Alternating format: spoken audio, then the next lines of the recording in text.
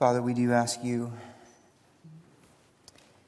in this moment to aid us to have hearts of humility, to have hearts of faith, to have hearts as your children who listen to your word with obedience, with a response of praise to who you are and your majesty and your glory. And even as we consider this morning your holiness displayed in executing justice on the earth, and ultimately in establishing your kingdom and salvation on this earth at the return of your Son.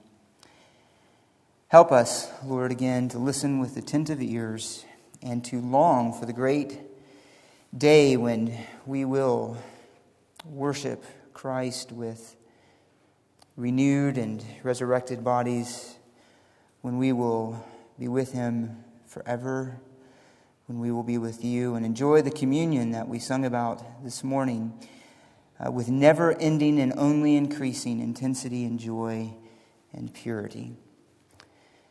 Thank you for your great work of redemption. It's in the name of Christ we pray. Amen. Open up your Bibles to Matthew chapter 24 as we march through this great gospel. We find ourselves this morning in verses 29 through 31. And as you've gathered, this is a glorious section that speaks of the return of Jesus Christ to earth. The return of Jesus Christ to earth. Now, the great hope of every Christian is, or at least it should be, at the forefront of our minds, the return of Christ to establish His kingdom on earth. We wait with bated breath, as it were. We wait with anticipation, and we wait in hope of this great and glorious event, this great and glorious reality. In Matthew chapter 25, verse 31, he points us to this time. He says, "But when the Son of Man comes in His glory, all the angels with Him, then He will sit on His glorious throne." He'll sit on His glorious throne. We await that day. It's a day that the prophets anticipated throughout the history of the nation of Israel. Listen to only a few samplings. In Jeremiah 23, verses 5 through 6, we read this: "Behold, the days are coming, declares the Lord, when I will raise up for David a righteous branch, and he will reign as king and act wisely and do justice and righteousness in the land. In his days, Judah will be saved, and Israel will dwell securely. And this is his name by which he will be called, the Lord our righteousness." In Jeremiah 33:15, we read this: "In those days and at that time, I will cause a righteous branch of David to spring forth, and he shall execute justice and righteousness on the earth." In Isaiah 61:11, the prophet tells us this: "For as the earth brings forth its sprouts, and as a garden causes the things sown in it to spring up, so the Lord God will cause righteousness and praise to spring up before all of the nations." Indeed, any who love Christ, how could we not wait for this day with hope, with joy, with anticipation? A time when in a unique way we see the glory of Christ manifested on the earth filled with His praise, filled with righteousness. Indeed, the world that we live in is anything but that. And as wickedness increases, and as ungodliness and unrighteousness increases, our hope and our longing for this day increases as well. Imagine, think, if you will, for a moment, of the whole earth filled with justice, righteousness, the praise of the one true King of Kings and the Lord of Lords. We should imagine that day. We should think of it. We should think of it often. And I would encourage us to do so. And Scripture points us to that day. God is always putting our attention on this great day that is coming, we have hope that ultimately justice will be served on this earth and God will be glorified in the Son. It's a time that is coming, and it is a time that will be glorious. However, before he establishes that kingdom, or indeed in the very establishing of that kingdom, there is first a time of judgment against all the rebellious on earth. It is a time of judgment before he gathers in his saints who are on the earth to himself. And it is a moment that makes us look forward to the return of Christ, which Jesus talks about this morning in verses 29 through 31 of Matthew 24. So I'm going to read the passage, 3 verses, and then we'll look at it more closely, and we'll consider 3 characteristics of the Lord's return in power and glory and for judgment and salvation. Read with me out of Matthew 24, beginning in verse 29. But immediately after the tribulation of those days, the sun will be darkened, and the moon will not give its light, and the stars will fall from the sky, and the powers of the heavens will be shaken. And then the sign of the Son of Man will appear in the sky, and then all the tribes of the earth will mourn. And they will see the Son of Man coming in the clouds of the sky with power and great glory. And he will send forth his angels with a great trumpet, and they will gather together his elect from the 4 winds, from one end of the sky to the other. Look back up at verse 29.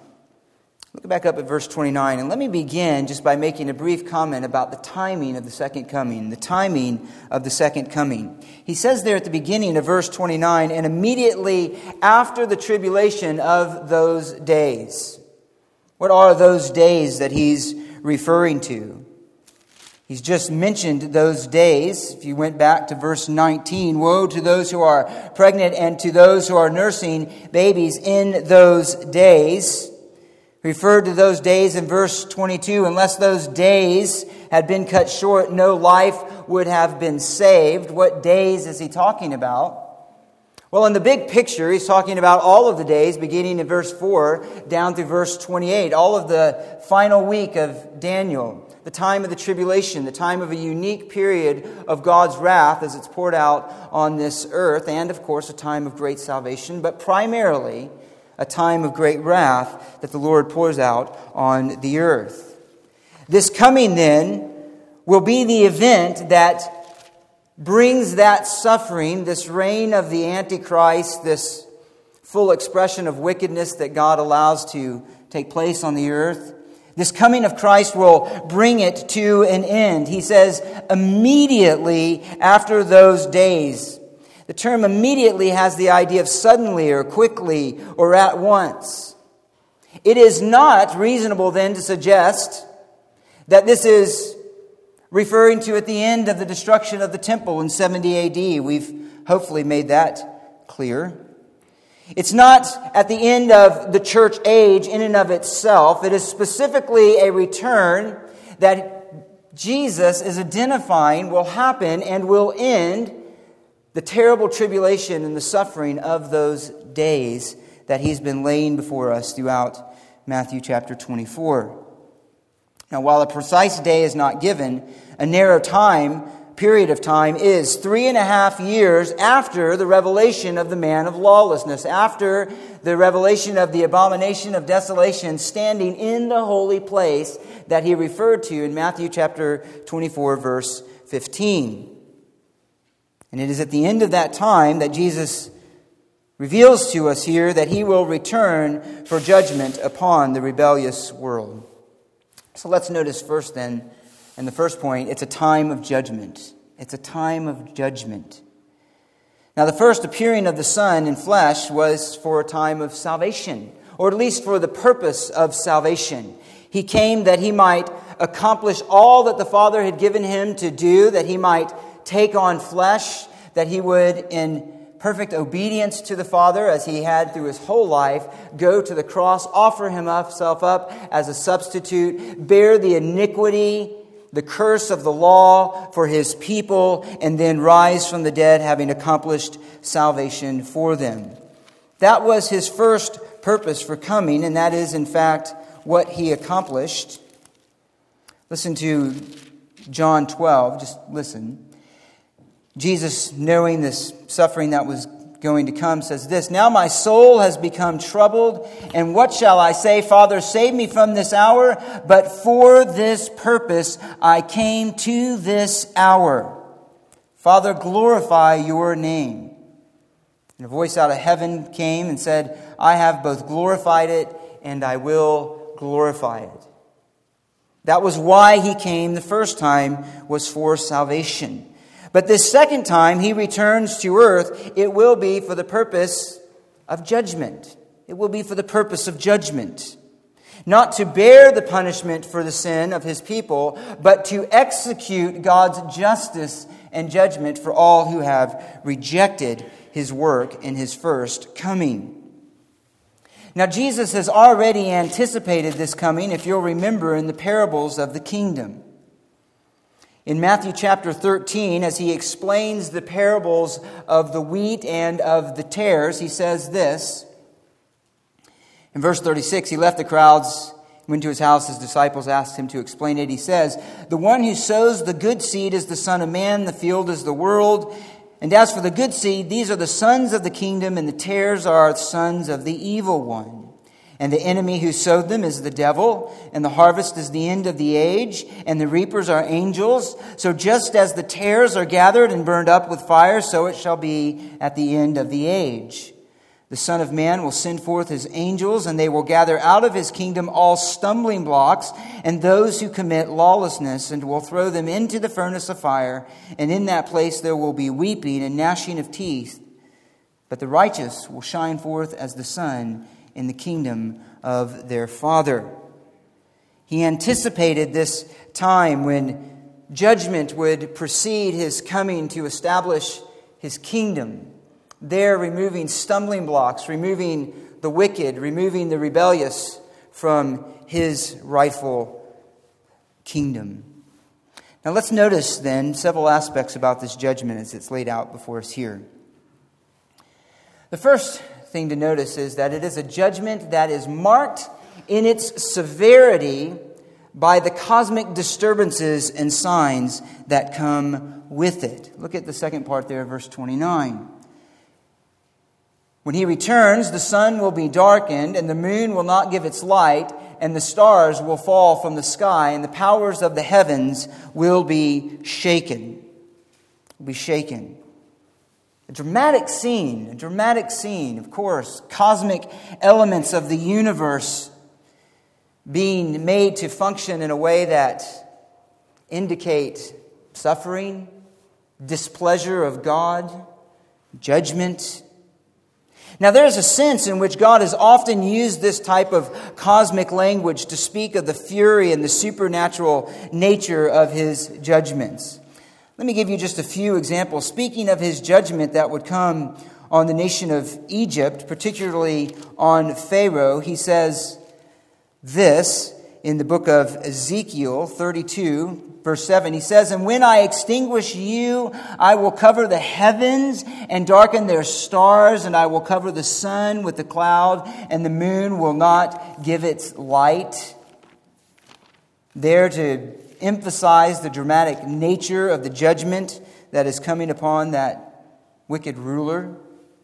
In Psalm 18, he says this, speaking of his judgments, "And the earth shook and quaked, and the foundations of the mountains were trembling and were shaken because he was angry. And smoke went up out of his nostrils, and fire from his mouth devoured. Coals were kindled by it. He bowed the heavens also and came down with thick darkness under his feet. He rode a cherub and flew, and he sped upon the wings of the wind. He made darkness his hiding place, his canopy around him, darkness of waters, thick clouds of the skies," and on he goes. In other words, this idea of cosmic disturbance, this idea of great events that will accompany the judgment of God is common language of judgment in the prophets. However, all of these judgments that preceded this judgment that is to come merely anticipated. They were a token of this great judgment that he would bring on the earth. That time where he's not localizing this judgment, as it were, on a nation, on a particular people, but where he is bringing judgment on the mass of humanity, all of humankind, if you will. We're going around a lot, but let me just read to you and just listen. You don't have to turn there, to some examples of the way this judgment is described by the prophets and anticipated. He says in Isaiah 2, "The proud look of man will be abased, and the loftiness of man will be humbled, and the Lord alone will be exalted on that day. For the Lord of hosts will have a day of reckoning against everyone who is proud and lofty, against everyone who is lifted up, that he may be abased. And it will be against all the cedars of Lebanon that are lofty and lifted up, against all the oaks of Bashan, against all the lofty mountains, all the hills that are lifted up, every high tower, fortified wall, the ships of Tarshish, and against all the beautiful craft." He says the pride of man will be humbled, and the loftiness of men will be abased, and the Lord alone will be exalted on that day. He says in that day men will cast away to the moles and the bats their idols of silver and their idols of gold, which they made for themselves to worship, in order to go into the caverns and the rocks and the clefts of the cliff before the terror of the Lord and the splendor of his majesty when he arises to make the earth tremble. Isaiah 13 says this. Just listen. Verse 6. "Wail, for the day of the Lord is near. It will come as destruction from the Almighty. Therefore all hands will fall limp, and every man's heart will melt. They will be terrified. Pains and anguish will take hold of them. They will writhe like a woman in labor. They will look at one another in astonishment, and their faces aflame. Behold, the day of the Lord is coming, cruel with fury and burning anger, to make the land a desolation, and he will exterminate its sinners from it. For the stars of heaven and their constellations will not flash forth their light. The sun will be darkened when it arises, and the moon will not shed its light. Thus I will punish the world for its evil, and the wicked for their iniquity. And I will also put an end to the arrogance of the proud, and abase the haughtiness of the ruthless." Listen to Zephaniah chapter 1. Zephaniah chapter 1, beginning in verse 14, he says this, "Near is the great day of the Lord, near and coming very quickly. Listen, the day of the Lord. In it the warrior cries out bitterly. A day of wrath is that day, a day of trouble and distress, a day of destruction and desolation, a day of darkness and gloom, a day of clouds and thick darkness, a day of trumpet and battle cry against the fortified cities and the high corner towers. I will bring distress on men so that they will walk like the blind, because they have sinned against the Lord. And their blood will be poured out like dust, and their flesh like dung. Neither their silver nor their gold will be able to deliver them on the day of the Lord's wrath. And all the earth will be devoured in the fire of his jealousy, for he will make a complete end, indeed a terrifying one, of all the inhabitants of the earth." And there's more. The point that he's making is that when Christ returns, it will be in a period of great devastation. He will bring with him a period of great destruction upon the pride and the haughtiness and the rejection and the unbelief and the violence and the immorality and the wickedness of man. Listen to a 13th century hymn actually talking about these events. He says, "That day," or it goes, "that day of wrath, that dreadful day when heaven and earth shall pass away, when power shall be the sinner's stay. How shall he meet that dreadful day? When shriveling like a parched scroll, the flaming heavens together roll, when louder yet and yet more dread swells the high trump that wakes the dead. Oh, on that day, that wrathful day, when man to judgment wakes from clay, be thou the trembling sinner's stay, though heaven and earth shall pass away." We don't write hymns about judgment anymore. You have to go back over 700 years for that. But it is a day that he here warns us of, to pay attention to know that his return will be with power and glory and to execute justice. Now, beyond the language of metaphor that we often see in Scripture, some that we read at first, to describe the terribleness and the intensity and the severity of God's judgment, there is also the literal events that will accompany the return of the Lord, the day of the Lord, a day that is a unique day. It's used a phrase many different ways in Scripture, but particularly this day of the Lord, which will begin with the execution of his particular judgments during the tribulation period. And it will involve the destruction of natural elements. We've read about some of this in the past. Peter warns us that there is a day ultimately coming when the elements will melt with intense heat. Throughout Revelation, we're told of great earthquakes that will devastate large portions of the earth, water being turned to blood, the sun being turned to darkness, and so forth. So the words of Jesus here then, while using prophetic language of judgment, is also describing actual supernatural events that will attend his return. And we should not be surprised. God who spoke all things into existence, God who sustains all things by the word of his power, God who by his providence causes everything to function with such consistency and stability, can at the same time and by that same power disrupt it all and change it all in the twinkling of an eye in a moment. And in fact, that is in part what Jesus lays out for us here.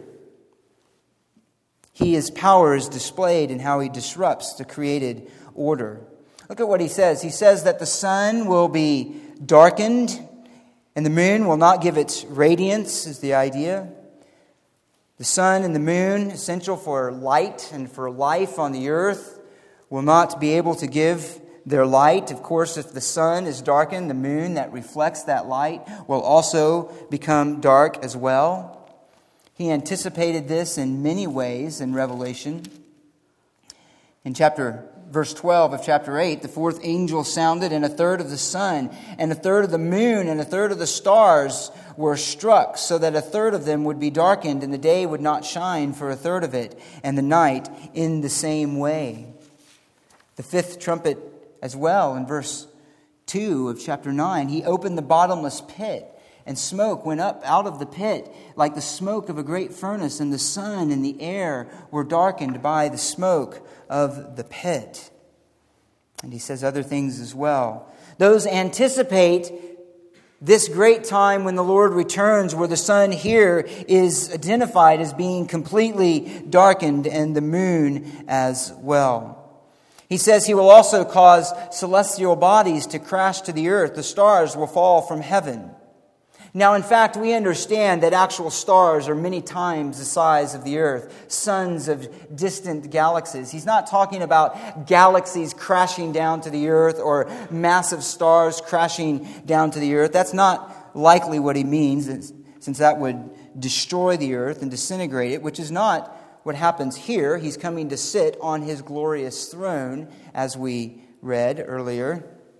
But it does mean that something like large comets or meteors or some kind of heavenly bodies will be made to crash into the earth. You can imagine the noise and the destruction and the sounds that would come with these cosmic events, causing massive damage and death and disruption to communications and all of those things that men rely on, and bringing fear. He says, thirdly, that God will cause cosmic shaking and disruption. The powers of the heavens will be shaken. Some want to take this as angelic powers, but better here, again, referring to visible celestial bodies and things that we observe in the sky. The term shake has the idea of a violent movement back and forth. And it may be that there is some radical and violent movement of the heavenly bodies. It could also refer to the way that the heavens look from the earth that's shaking and moving because of the devastation that he's bringing on it. In either case, these are dramatic displays of the power of Christ as he returns to earth. So it's marked first by celestial devastation. But notice next in verse 30, and this more significantly, it's a judgment marked by the personal appearance of Christ, the personal appearance of the glorified Christ. Look what he says in verse 30. And then the sign of the Son of Man will appear in the sky. It says later, and they will see the Son of Man coming on the clouds of the sky with great power and glory. Now, this statement has garnered a great amount of discussion. And the basic question is this regarding the sign. Is it a sign that is pointing to Christ in his return, or is the sign speaking of Christ himself in his return? What does he mean? Well, some of the early church fathers understood it as a sign of the cross that would precede Christ's coming. In many ways, like the supposed cross that Emperor Constantine saw in the sky that before he was led to victory, and which led ultimately to the Christianization of the Roman Empire. And they thought, well, that must be the sign that would precede the coming of Christ. Some argue that it's a standard or some kind of ensign of Christ, although not sure exactly what that is. Some say that it's the consummation of Christ's kingdom and his receiving the kingdom from the Father, as was anticipated in Daniel chapter 7, when he went and presented himself, the Son of Man, to the Ancient of Days and received a kingdom. Some would see it as that moment taking place. Some would see it as maybe it's all the cosmic disturbances and the first sight, the first glimpse of his shining glory as he returns. However, the most common understanding, and I think is probably the best understanding, is this: that the sign of the Son of Man is him himself, Christ himself, returning in power and glory. It is his very presence upon his return that bears the greatest witness to the promise of his coming and of his return. This is suggested by the end of verse 30. And they will see the Son of Man coming in the clouds with power and great glory. In other words, it is Christ. It is the sight of Christ himself as he returns in this majestic glory. In fact, just as a footnote, Mark and Luke omit the mention of the sign. Only Matthew mentions that. They simply say that they will see the Son of Man coming in the clouds. And as I noted, it is a personal appearance. And that may seem obvious, but that's very important to note and to reflect on. There are, in fact, other comings of the Lord that are mentioned, particularly in the Old Testament. Comings of salvation, comings of judgment, comings of destruction that weren't bodily appearances, of course, of God. They were comings of the Lord and demonstrations of his majesty, of his holiness, and of his power. We won't read there because of time, but you can look at Isaiah 19:1.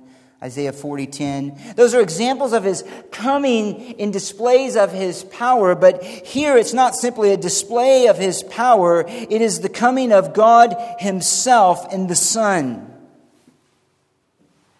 When the Son took on flesh, there was a unique display of the glory of God embodied in humanity. Embodied in humanity. It was in the Son that we beheld his glory uniquely. Matter of fact, Paul says in Colossians 2:9, in him all the fullness of deity dwelled in bodily form. So God located and manifests his glory uniquely in the Son. And it is that personal manifestation of the glory of God in the glorified Christ as he returns to earth. And indeed, this was anticipated by the prophets. Let me read to you just a couple of verses, and you can mark them down. Isaiah 66 anticipates it this way: for behold, the Lord will come in fire.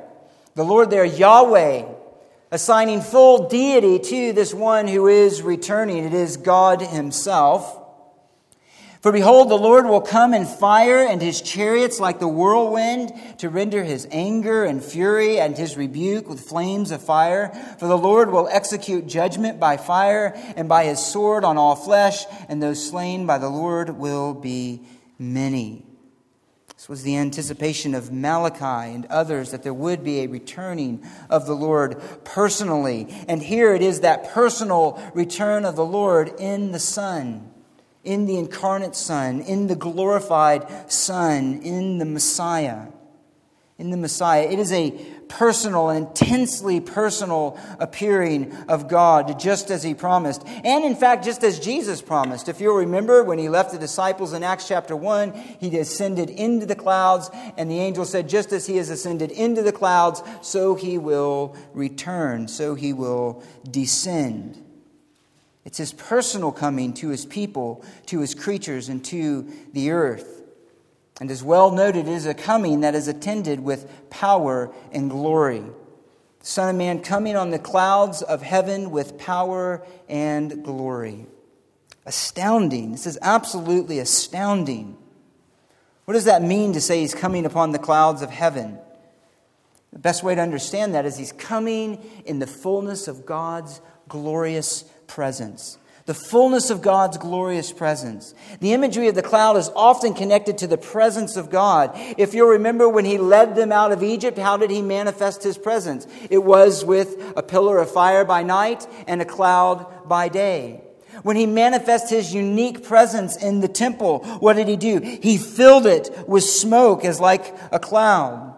When he appeared on Mount Sinai to Moses, how did he appear in Exodus 19 and following? He appeared with a cloud. There was an ominous presence of God with this dark cloud that was over the top of Mount Sinai as Moses received the law. There was a cloud over the mercy seat. There was a cloud in Solomon's temple. When the Father spoke to the disciples on the Mount of Transfiguration, he spoke from a cloud that his voice came out. It manifests this glorious and majestic presence of God. Most significantly, though, this is anticipated in many ways in Daniel chapter 7. I mentioned it earlier. Let me read. This is in the midst of Daniel describing prophetically the kingdoms of the earth, the wicked kingdoms of the earth that would arise, some in the fairly near future, ultimately looking to the distant kingdom of that little horn, the arrogant one, anticipated by Antiochus Epiphanes IV, but to be manifested in the Antichrist. He says this, though, in the midst of that. And I kept looking in the night visions, and behold, with the clouds of heaven, one like a son of man was coming, and he came up to the Ancient of Days and was presented before him. And to him was given a dominion, glory, and a kingdom, that all the peoples, nations, and men of every language might serve him. His dominion is an everlasting dominion which will not pass away, and his kingdom is one which will not be destroyed. And here Daniel looks in prophetic insight by the Spirit of God to the Christ receiving that kingdom that here in Matthew 29 he anticipates he will establish when he comes again to do so to the earth. That time when his enemies will be destroyed and none will be able to stand against him. Listen to Psalm chapter 2. Psalm chapter 2, ask of me, and I will surely give the nations as your inheritance, and the very ends of the earth as your possession. You shall break them with a rod of iron, and you shall shatter them like earthenware. It's a time of majestic display of the glory and of the power of God as he's coming with the clouds from heaven. The clouds from heaven. And consider this for just a moment. He is the Son of Man. He is the Son of Man, he says, who will be appearing in the sky. It is the Son of Man who is coming on the clouds of the sky in the full glory and the majesty of the presence of God. The Son of Man speaks both of his divine nature and his human nature. It speaks of him as the glorious God-man and the Messiah. And again, the contrast here needs to be felt and it needs to be seen. He was born as a man, even though he is the Son of God. He was born in humble circumstances. He was born to humble parents who had humble means and raised in a humble environment and in a lowly town. He had no natural position in society in his first appearing. And in fact, Isaiah tells us that he was a man of sorrows, that he was acquainted with grief, that he was despised and he was forsaken. In a very short time, he is going to leave this scene and he's going to be betrayed by one of his closest disciples. He's going to be abandoned by his other disciples. He's going to be turned on by the nation that should love him. He's going to be spit upon. He's going to be mocked. He's going to be wrongly accused. He's going to be shamefully stripped. He's going to be hung on a cross, shamefully, before the world. He'll be subjected to the greatest possible humiliation, shame, and suffering that wicked men could devise. And here, though, he is the Son of Man returning in glory. And you can imagine the ridicule and the mockery and the despicable rejection of their Messiah when Christ uttered this very same truth before the leaders of the Jews when they had taken him to wrongly accuse him. Listen to Matthew chapter 26. Verse 62, the high priest stood up and said, so this is when they had scurried him away in the night, and the Jews came and took him, and they held this sort of mock trial, and they've got him in this secret place, as it were, and they're surrounding him like wolves and like dogs, and they're accusing him, and they're attacking him. And he said this in the midst of that scene, or Matthew tells us that the high priest stood up and said to him, do you not answer? What is it that these men are testifying against you? And Jesus kept silent. And the high priest said to him, I adjure you by the living God that you tell us whether you are the Christ, the Son of God. And Jesus said to him, you've said it yourself. Nevertheless, I tell you, hereafter you will see the Son of Man sitting at the right hand of power and coming in the clouds of heaven. What a contrast. Broken, appearing weak, despised, and yet he says, this is not the end. Next time you see me, it will be in majestic glory. What was the high priest's response? He tore his robes and he said, he has blasphemed. What further need do we have of witnesses? Behold, you have now heard the blasphemy. And then they begin their mistreatment of him. Again, you can only imagine the scorn and the ridicule that filled the hearts of those Jewish leaders as he stood before them and made such a bold claim. He will return in glory. And there are many who stand before him now who have no problem heaping scorn and mockery and ridicule and shame upon the name of Christ. Indeed, we live in a culture that seems to revel in that. The unbelieving mind cannot see the majestic glory of Christ. That is what marks them as unbelieving. They simply do not see the glory of God in Christ. There is no dread at his return. The dead heart feels no trembling in his presence, no awe at his majesty. But that will not be the case when he returns in power and great glory, the King of Kings and the Lord of Lords. And that's what he anticipates here. That's what he anticipates. Look at what he says. He will return with power. With power. What kind of power will he return with? Well, it's the kind of power that will enable him to destroy all of the mounted might of the rebellion of man at his return, that he will destroy immediately. Let me remind you of this event in God's own words. I saw the heaven opened, and behold, a white horse, and he who sat on it is called Faithful and True. In righteousness he judges and wages war. His eyes are a flame of fire, and on his head are many diadems. And he has a name written on him which no one knows except himself. And he's clothed with a robe dipped in blood, and his name is called the Word of God. And the armies which are in heaven, clothed in fine linen, white and clean, were following him on white horses. From his mouth comes a sharp sword, so that with it he may strike down the nations. And he will rule them with a rod of iron. And he treads the winepress of the fierce wrath of God the Almighty. And on his robe and on his thigh he has a name written, the King of Kings and the Lord of Lords. And I saw an angel standing in the sun, and he cried out with a loud voice, saying to all the birds which fly in mid-heaven, Come, assemble for the great supper of God, so that you may eat the flesh of kings, and the flesh of commanders, and the flesh of mighty men, and the flesh of horses, and those who sit on them, and the flesh of all men, both free men and slaves, and small and great. What kind of power does he have? The power to annihilate every enemy at his desire and whim when he chooses to do so. That is the kind of power he will return with. You look on TV sometimes and you see these communist nations seem to love to do this.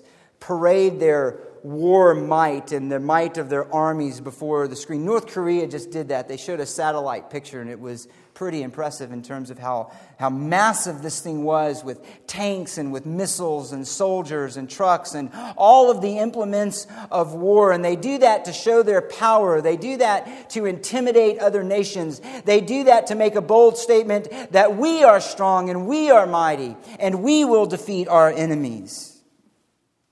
And yet here, the amassed might of the entire world will fall before the appearance of Christ when he comes to execute his judgment on earth. It is akin to what was anticipated by Isaiah in Isaiah 40 when he said, the nations are like a drop in the bucket. They are meaningless. They're less than nothing before the majestic might and power of God. What kind of power is it? It's the power to cast Satan and the false prophet and every demon and every rebellious image bearer into judgment immediately. He says, and the beast was seized in Revelation 19, and with him the false prophet who performed the signs in his presence. Those who exercise such power and such authority and such deception on earth are here seized before Christ. And they are thrown alive into the lake of fire which burns with brimstone. And the rest were killed with the sword which came from the mouth of him who sat on the horse. And all the birds were filled with their flesh. What kind of power is it? It's the power to destroy his enemies, the power to assign Satan and all who followed him to their judgment. It's a power, according to Zechariah chapter 14 and other places, to utterly reverse the curse that is on the earth, and to cause deserts to be places of abundance and streams of water, to cause the lion and the lamb to dwell together in peace and harmony, to let a child play next to the hole of a poisonous snake. Why? It's a power to reverse the curse that now is on the earth. It's a power to raise his people, his saints, in resurrected bodies. Listen to Philippians chapter 3, he says this, verse 20, our citizenship is in heaven, from which we also eagerly await for a Savior, the Lord Jesus, who will transform the body of our humble state into conformity with the body of his glory. By what? By the exertion of his power that he has, even to subject all things to himself. It is an unlimited power of God, the unlimited glory of Christ when he returns to earth. And that's what he says. It is with power and it is with great glory.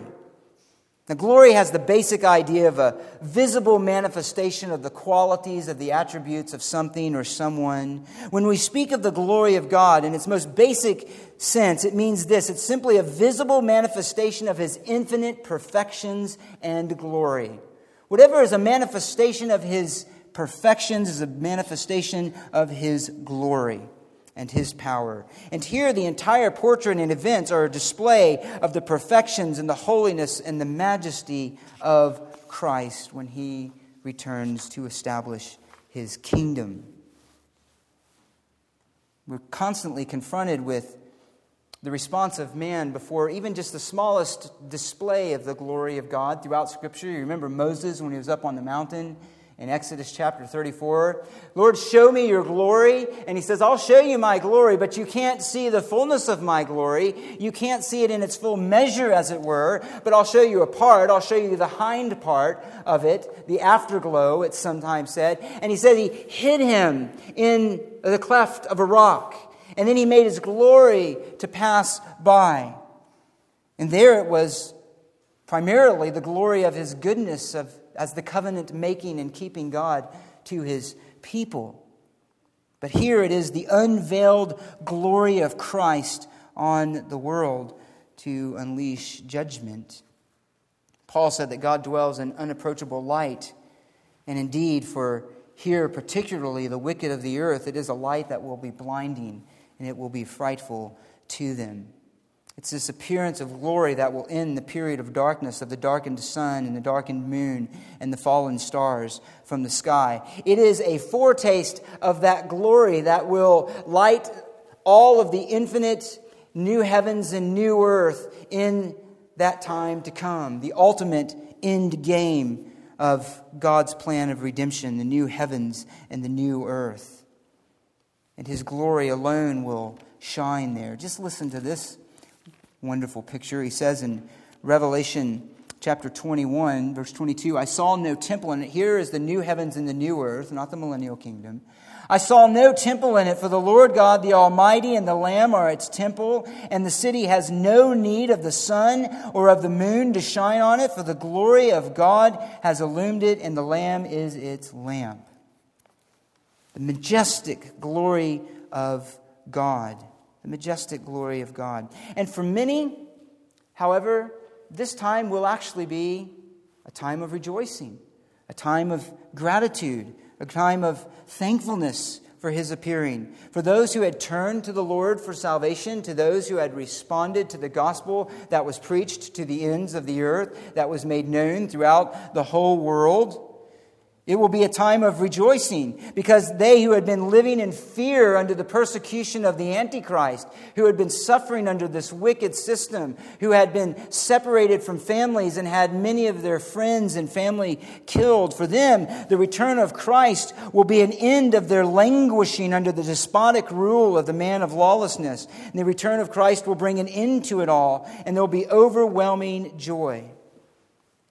But for most of the earth, that's not the case. Go back up in verse 30 to the phrase we skipped over earlier. What will be the response of the earth? This is the second characteristic of His coming. And then all of the tribes of the earth will mourn. All of the tribes of the earth will mourn. For some, the appearance of Christ will be a time of rejoicing. For most, the appearance of Christ will be a time of mourning. Time of mourning. The response of the world and of the nation of Israel at His first coming was rejection. The response at His second will be mourning. The idea is to cut, to beat, as in the beating of the breast, out of lament or sorrow, contrition, grief. Now the question here is this: is the mourning of repentance, or is it a mourning of fear? Is it a mourning of repentance, or is it a mourning of sorrow? Sorrow is what is coming upon them. Well, there's a sense in which it's both.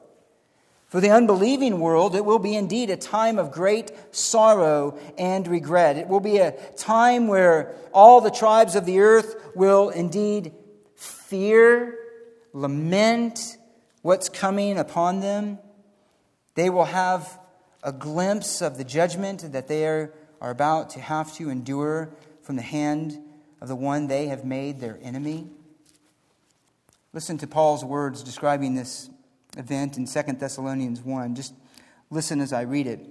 Beginning in verse 7, he says this. Well, in verse 6, he says, it's only just for God to repay with affliction those who afflict you. Verse 7, and to give relief to you who are afflicted, to us as well, when the Lord Jesus will be revealed from heaven with his mighty angels in flaming fire, dealing out retribution to those who do not know God and to those who do not obey the gospel of our Lord Jesus. And these will pay the penalty of eternal destruction away from the presence of the Lord and from the glory of his power when he comes to be glorified in his saints on that day and to be marveled at among all who have believed, for our testimony to you was believed. When he comes in judgment to the unbelieving, to the haters of Christ, it will be mourning, it will be fear, it will be sorrow, it will be regret, it will be trembling. For all those who are not destroyed up to that point and have remained steadfast in their rebellion. However, there's also a special reference here to the mourning of repentance. The mourning that will accompany a regenerate Israel who sees their rejected Messiah now coming in glory and in power. Listen to Zechariah. Again, write these down. We're jumping around a lot, so don't turn there, but listen to Zechariah. Looking forward to this day, he says in verse 9, chapter 12, in that day I will set about to destroy all the nations that come against Jerusalem. That's the amassed army against Christ before his return.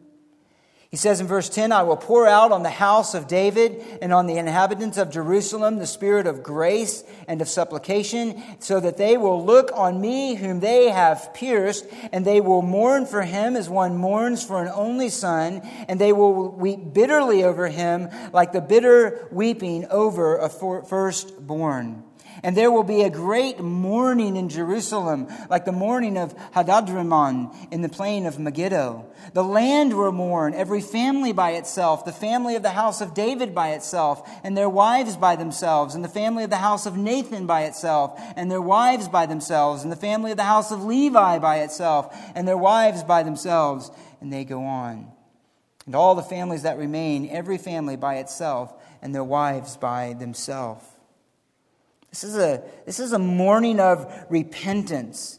This is a mourning of sorrow. This is the kind of mourning that the nation of Israel, or the time when they will repeat back the words of Isaiah 53 and acknowledge that the one who came, who was a man of sorrows and rejected by the nation, is indeed the one who stood in their place. He was their Messiah whom God has sent. He is the one who in resurrected glory has now returned.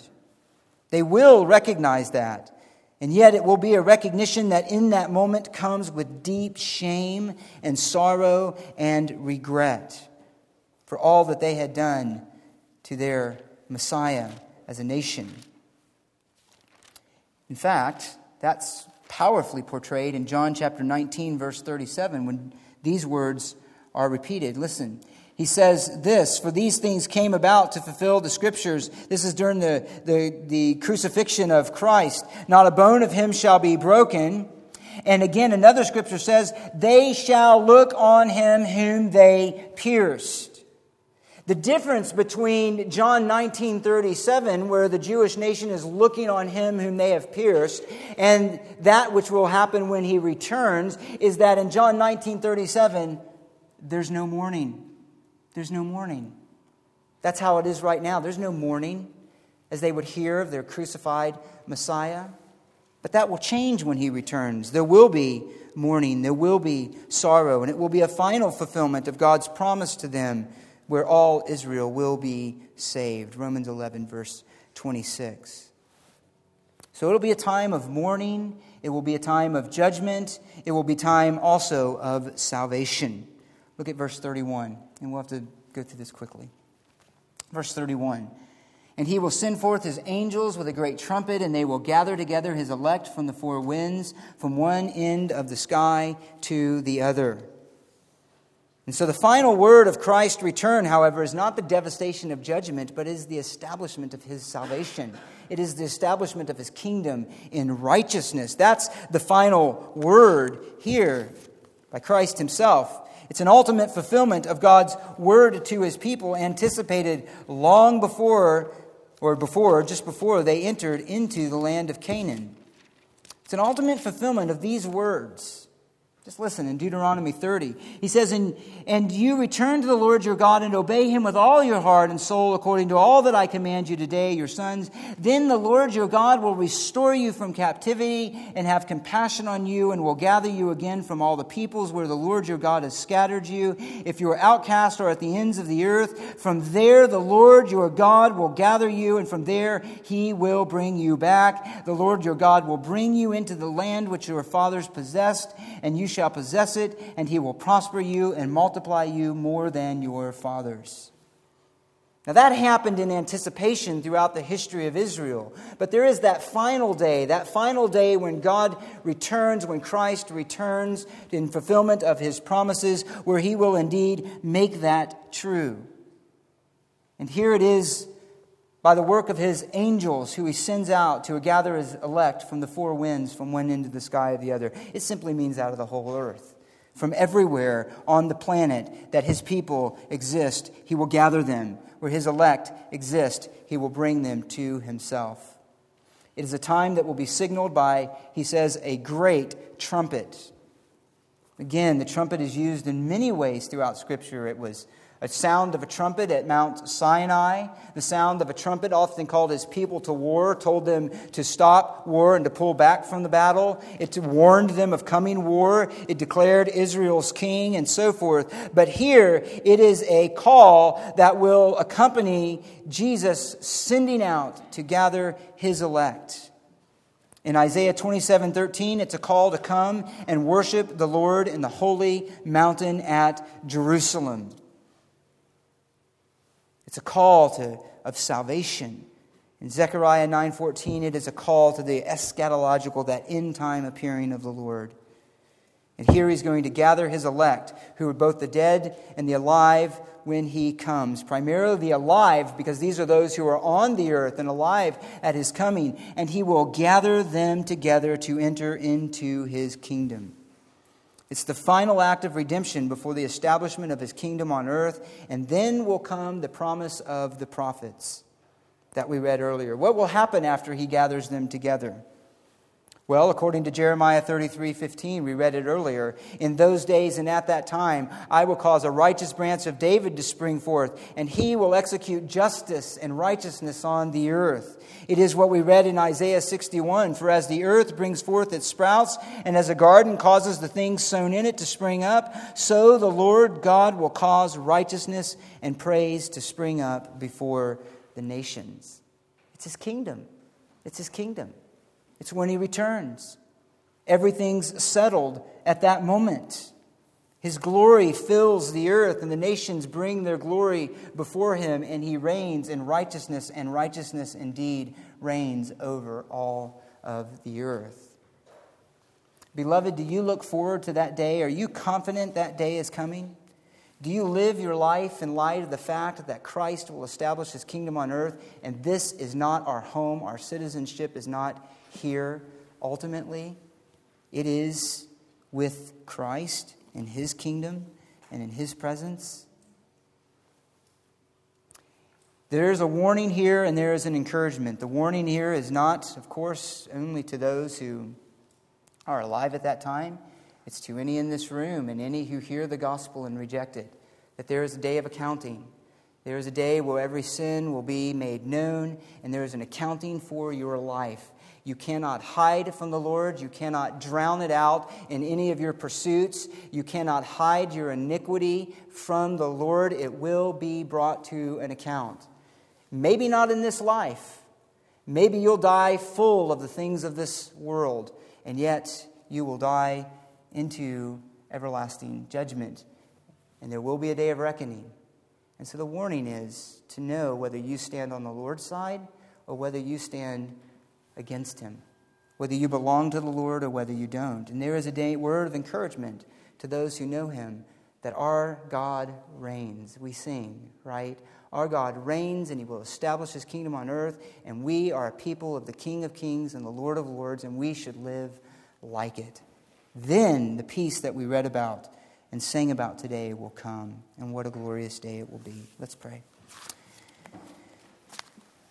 Our Father, we thank you for your word that takes us and lifts us up out of our day-to-day, out of the things that we can see only with our eyes and can understand only with our feeble minds. And it lifts us into those great and glorious truths of the past, of what you promised and of what you've accomplished for us in the Son, and to the future of all that you will do for us in that great day when you establish your kingdom on earth and ultimately in the new heavens and the new earth. And it reminds us you are the same God with us now, enabling us to live in step with that kingdom in the righteousness of your own nature to glorify your great name and your Son. Help us to find much encouragement, perspective in life of our own issues and of the culture that we live in. Embolden us to live more boldly for the kingdom and in the gospel of the kingdom, being witnesses to Christ. And I do pray for any here that do not yet know you, that you would convict them of their terrible condition, and that you would lead them to the foot of the cross, and that they would bow in humble adoration and repentance and trust in the crucified and the risen Lord, who receives every repentant sinner who comes and bows the knee of the heart before him. We thank you again for your word and for your Spirit, for gathering us here today, and we pray in Jesus' name. Amen.